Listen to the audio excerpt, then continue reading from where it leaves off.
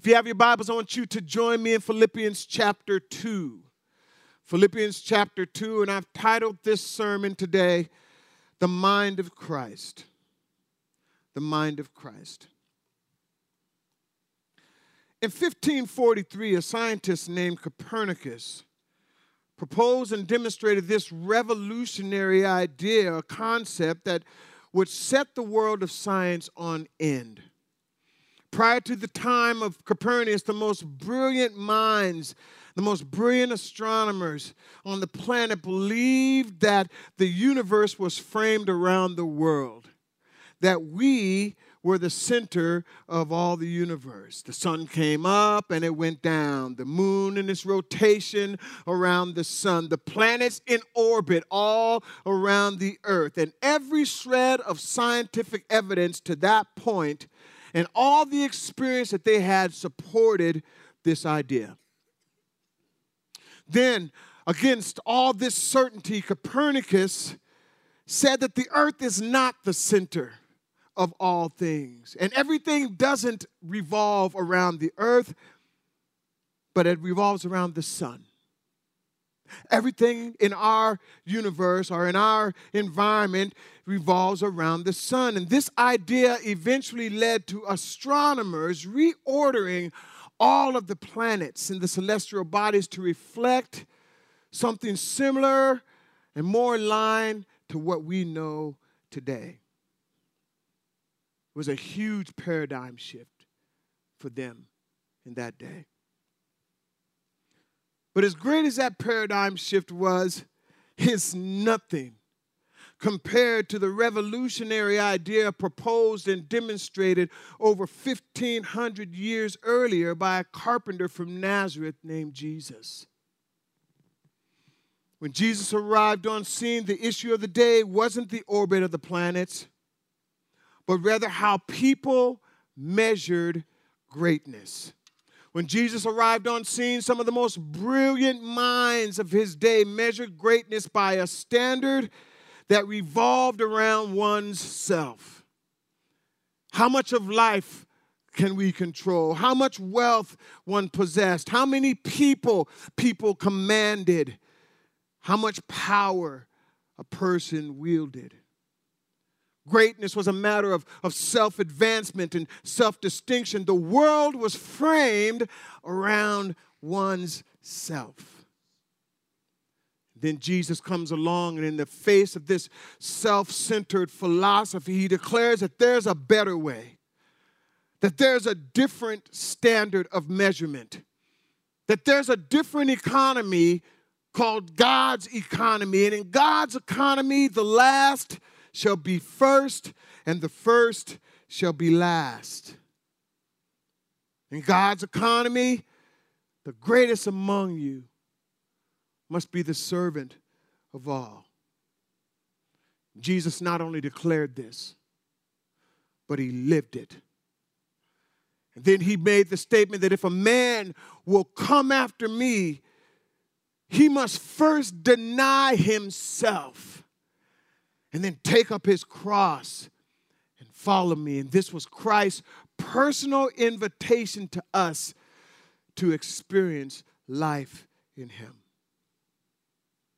From our text today, Paul invites us to take a look at the life of Jesus.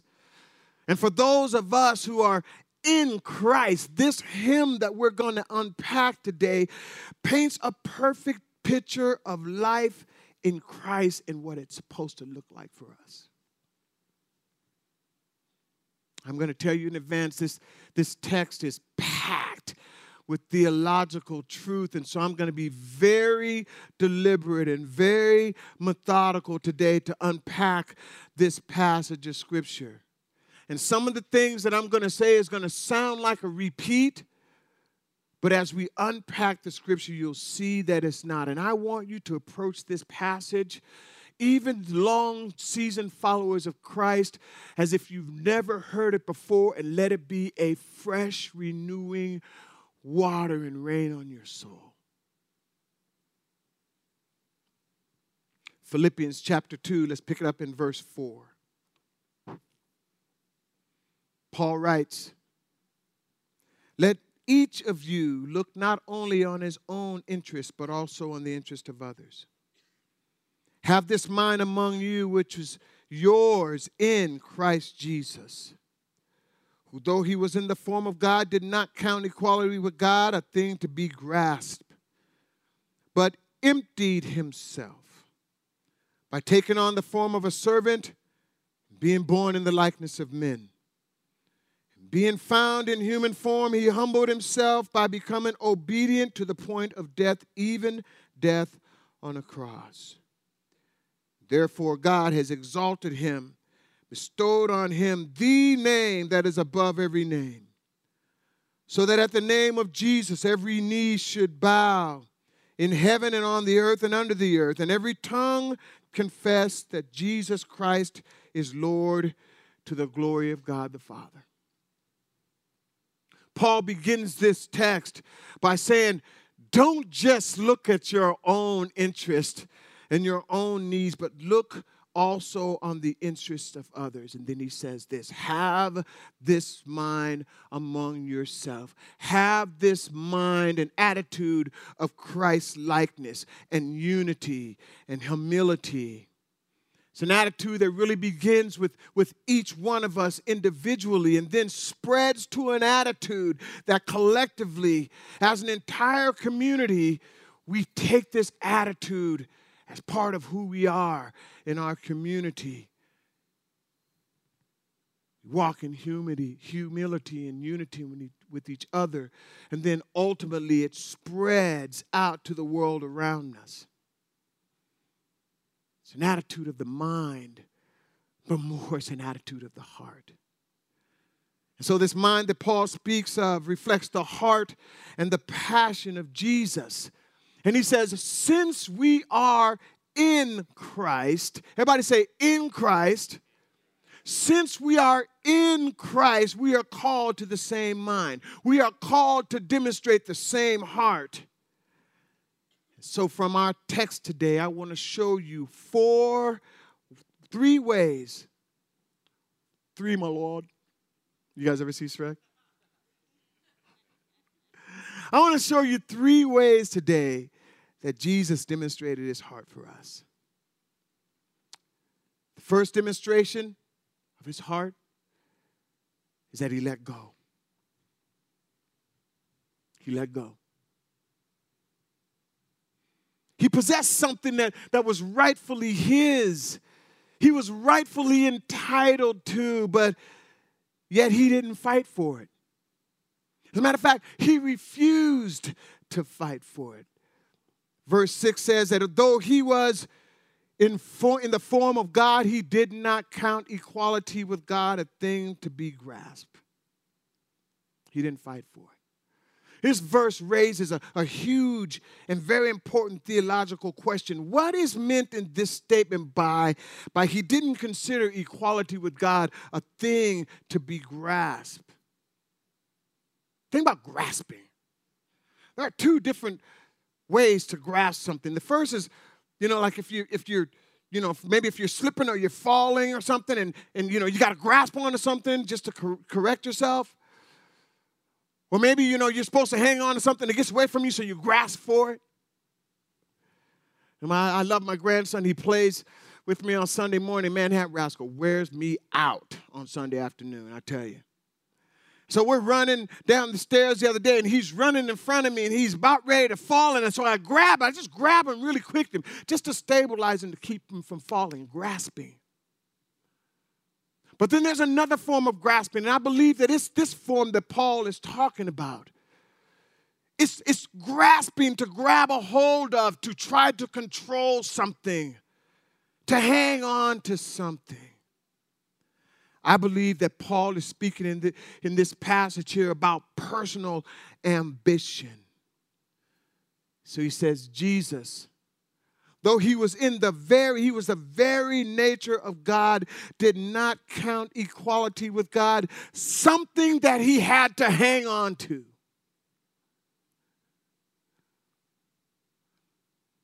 Paul is talking about equality in this verse. That's what I don't want you to miss. He's talking about equality. He's not talking about the nature of God he's talking about prerogative. He's talking about privilege. You see, when Jesus walked the earth as the Son of Man, when you look at that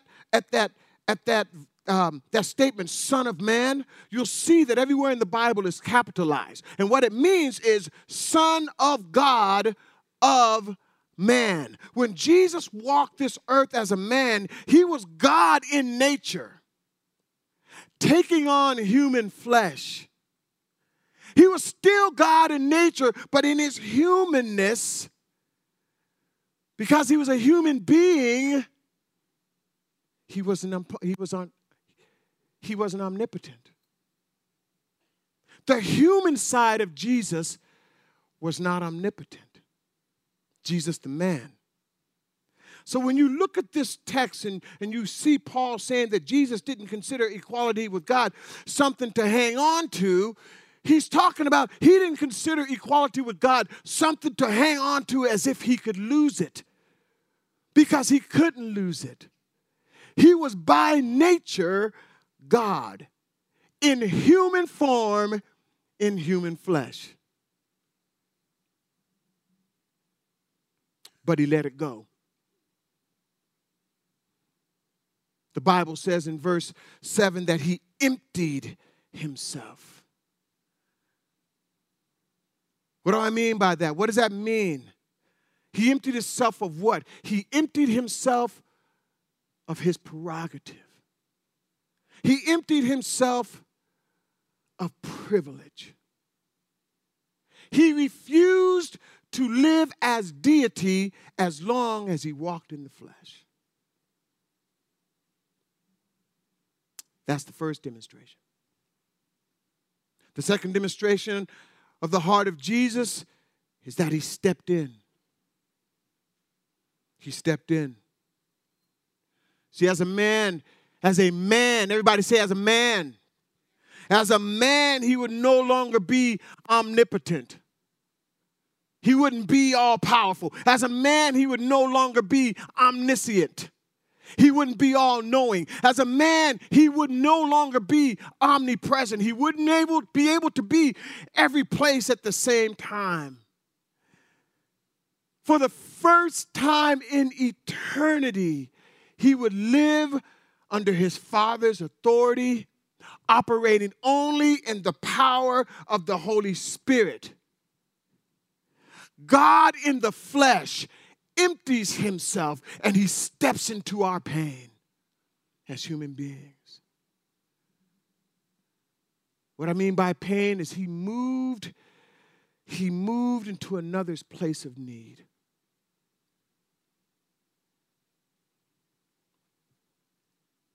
How did he empty himself? You see, Jesus didn't come down here in human form as a king or as a ruler of some sort. But he came down, he emptied himself by taking on the form of a servant.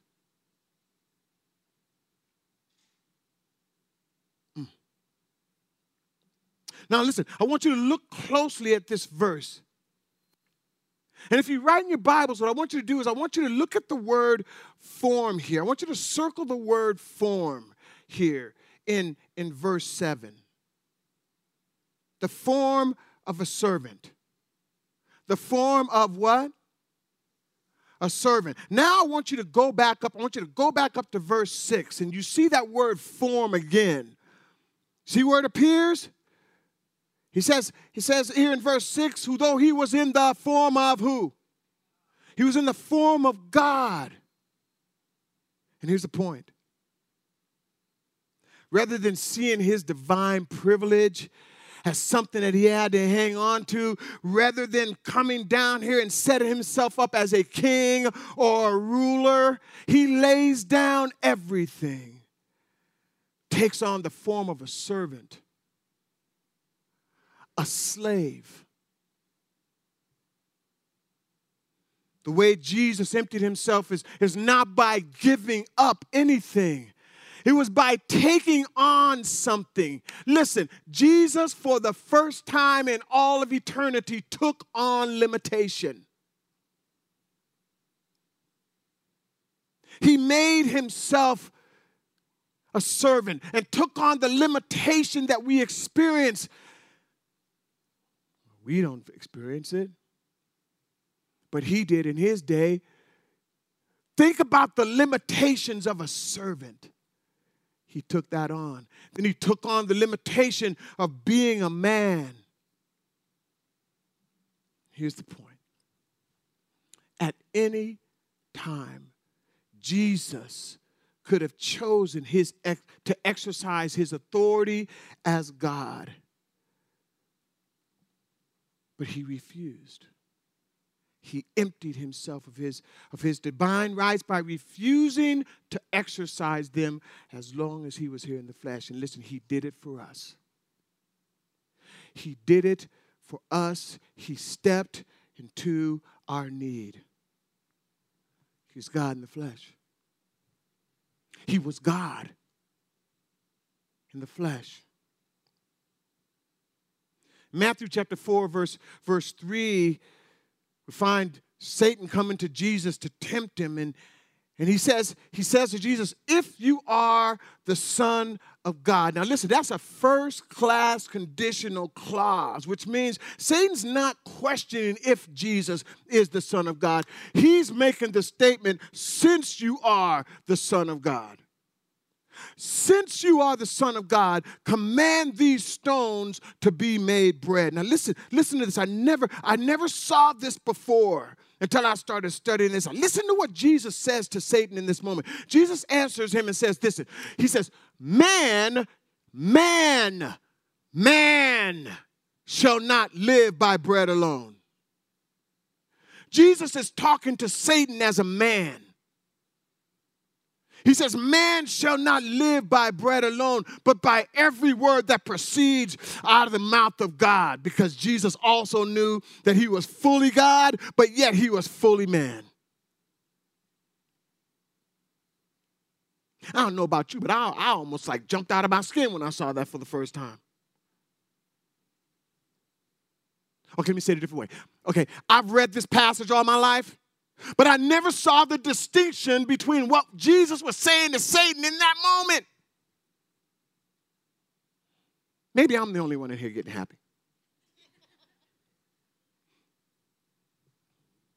Listen, Jesus, the Son of God, God in the flesh, had the power and the authority to turn those stones into bread, but he refused because he came in the likeness of man. And Satan knew in the temptation that if he could get Jesus one time to operate as deity, to operate in his divine authority, he would destroy God's plan of redemption of man. Why? Because the law, in order for Jesus to be our atonement, in order for Jesus to be the propitiation for our sin, he had to be fully man, operating only as fully man under the authority of his Father by the power of the Holy Spirit. No rights, no reputation, surrendering of his will, the release of his own personal agenda. Only his Father's will. Somebody ought to say amen. You know, this is an amen church.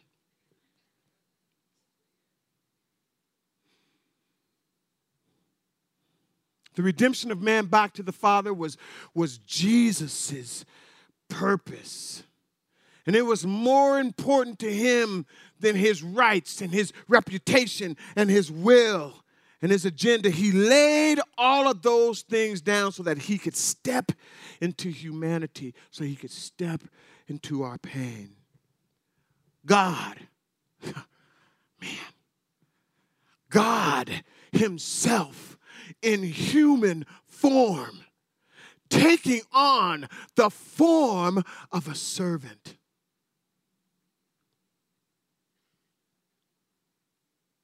And then being found in human form, he humbled himself, verse 8, by becoming obedient to the point of death, even the death of the cross. Now listen to this. Because here's what's true. The Son of God, the Son of God, God the Son had never had to be obedient to anything or anyone ever. He's God.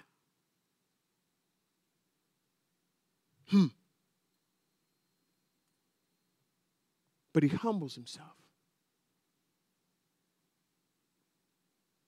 He humbles himself. How does he do that? By becoming obedient to death, even death on the cross.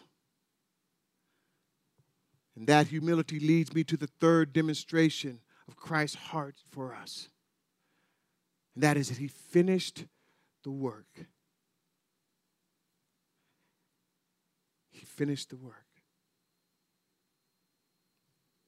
See, the first demonstration, the first demonstration of Christ speaks to his ability to be faithful to us. The first demonstration speaks to, well, let me go back and look at it.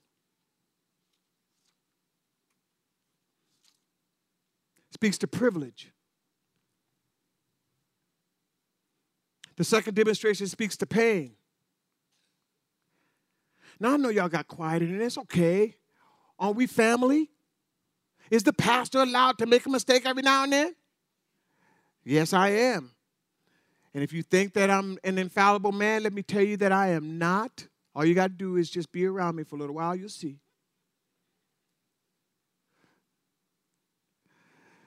Yeah.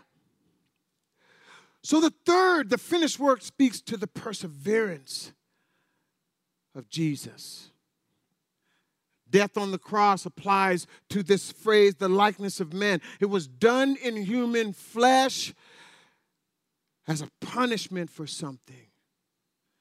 When the crime was committed that was punishable by death, it was a human life that was required by the law. And so if Jesus was to take on the sin of the world, he would have to be obedient to the law. To fulfill the law, he must die. So God, in the person of Jesus Christ, becomes a man, comes down and becomes a slave, and suffers the most abhorrent death that could be suffered in that time. Death on a cross. A method of execution reserved for the lowest of low, reserved for the scum of the earth persons of society. Jesus died that death. He suffered and he died that death. I want you to think about something. Think about the contrast between where Jesus was, what he let go, and what he stepped into. Think about the contrast of what that looks like versus where he was. And you'll see the contrast is immeasurable. It's immeasurable. There's no greater distance than that is between the throne of God and the cross of our redemption. No greater. He went the distance. So because he did, what does God do? What is the result of Christ's obedience and humility? Verse 9 tells us. Therefore God has highly exalted him and bestowed on him the name that is above every name, so that the name of Jesus every knee should bow in heaven and on earth and under the earth.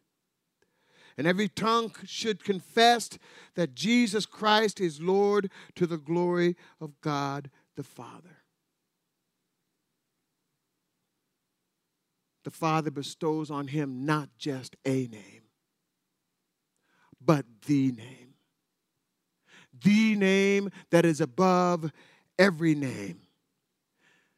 Up until this time, the name that was above every name was Yahweh, God. But now, as a result of Jesus' action, he's given a name above every name, so that at the name of Yeshua, at the name of Jesus, every knee will bow and every tongue will confess. The Father, God the Father, is so pleased with the action of Jesus that the Father exalts the name of the Son even above his own name. And then the Father glorifies himself through the exalted name of Jesus Christ. Worship team, you can come up. So here's the message from this text today. Here's the thing I want you to hear. Just as Paul was encouraging the church in Philippi when he wrote this letter, he's encouraging the church today. He's encouraging us to do what Jesus did. And that is refuse this entitlement mentality that comes to us as we learn how to be comfortable, cozy Christians.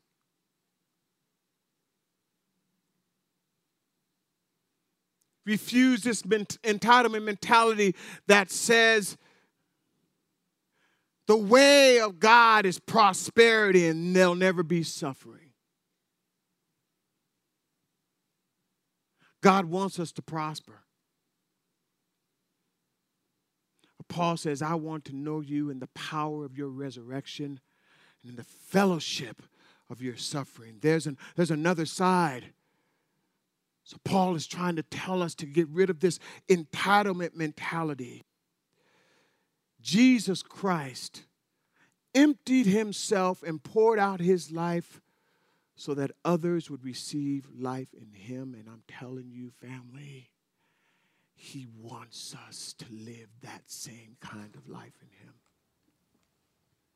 He's calling the church to a life that's poured out. I want to close today by reading you the words of Dietrich Bonhoeffer. Bonhoeffer was a German theologian who poured out his own life at the hands of Nazi Germany and the Nazis because he refused to allow the church to be a tool of oppression. Here's what Bonhoeffer wrote. He said, the church is the church only when it exists for others.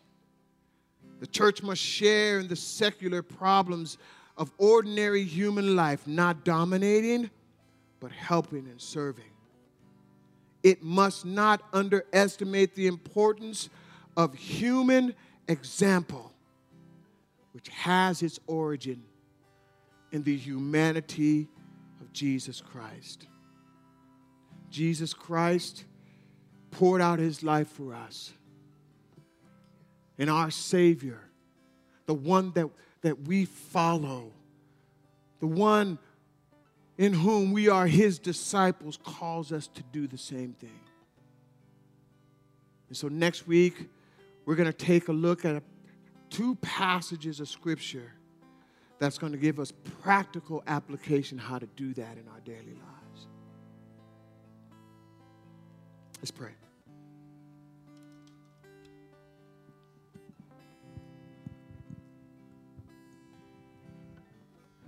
Father, thank you for the privilege